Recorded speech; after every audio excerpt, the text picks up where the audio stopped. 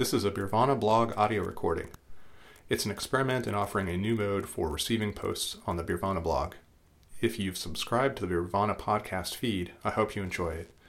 You can let me know what you think at jeff@birvanablog.com. Please forgive verbal miscues or inelegant delivery. The warmth of a winter pub.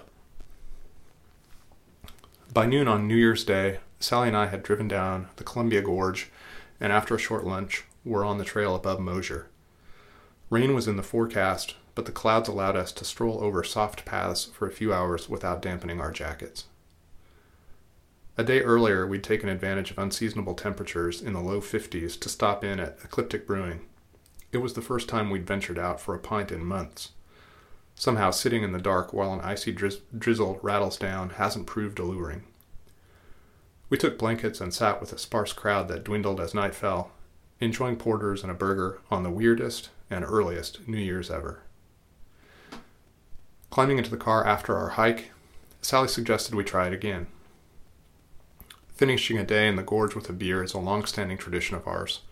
The breweries are plentiful, and I often wonder whether the post-hike beers, not the hike itself, are the real point of our excursions.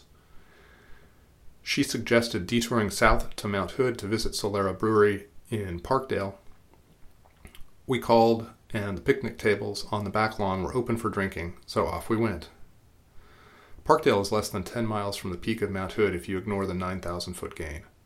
It's in the heart of orchard country, and the Hood River approach takes you through miles of pear and apple trees, where the road periodically opens up to spectacular views of the mountain. On sunny days, few breweries offer better views. Those picnic tables sit near an orchard and barn which garland the site of the snowy volcano. January 1st, however, was not a sunny day. Indeed, the clouds seemed to be getting darker every mile we climbed. Soon patches of snow appeared, and we watched as the temperature dropped to 41. At Solera, we trudged through slush and got seated, carrying our Berliner Weisses to a chilly seat. Still, moods were high even if temperatures weren't. Parkdale is remote.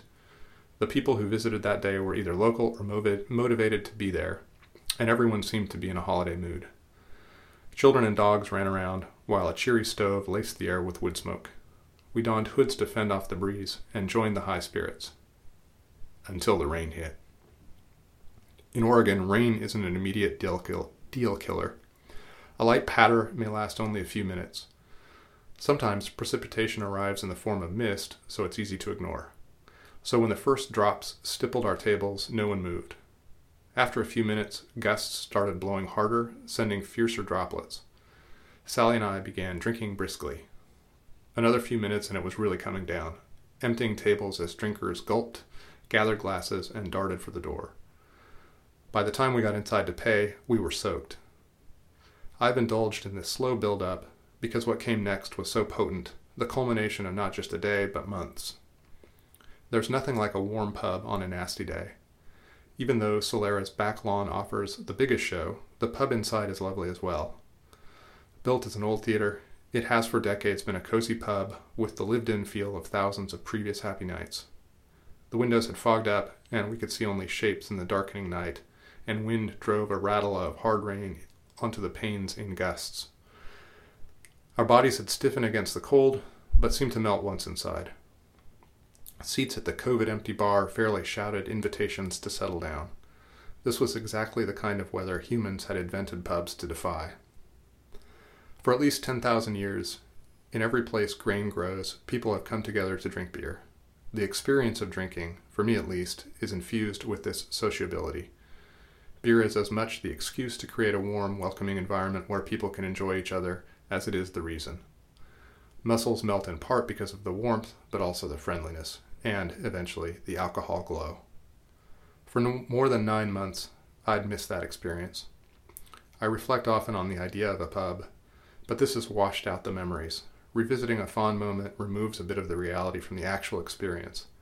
It becomes more like a copy of a memory, less lifelike each time. Yet it only took stepping into Solera on a cold, rainy day to bring the whole experience flooding back. Sally felt it too and said, "I wish we could stay in here." The rain that began then continued on for nearly 36 hours. We drove back down the gorge toward the house we'd spend another Friday night in that case with a box of takeout pizza and another night of Netflix. COVID hasn't been completely without redemption. I will remember beer deliveries, Zoom happy hours, and those few icy sessions with fondness. It will season a lifetime of drinking with a certain piquancy, but Netflix and pizza are a pale substitute for a night at the pub. Of course, things will change. Yesterday morning, the clouds were gone. I took a bike ride in the sparkling, freshly washed city. It was joyful to glide through the sleepy streets, listening to birds and inhaling the earth. It may have been January 3rd, but that moment felt like the real dawn of a new year. Perhaps if there's a silver lining to this whole disaster, to our enforced pub fast, it's that when it ends, we'll enjoy a few days or weeks, or, if we're lucky, months, in which the experience seems more vivid and alive, less mundane, and more precious. I wouldn't have chosen to do it this way, but this morning, under rainy skies again, I do relish the anticipation. Happy New Year, everyone. Here's hoping it's a good one.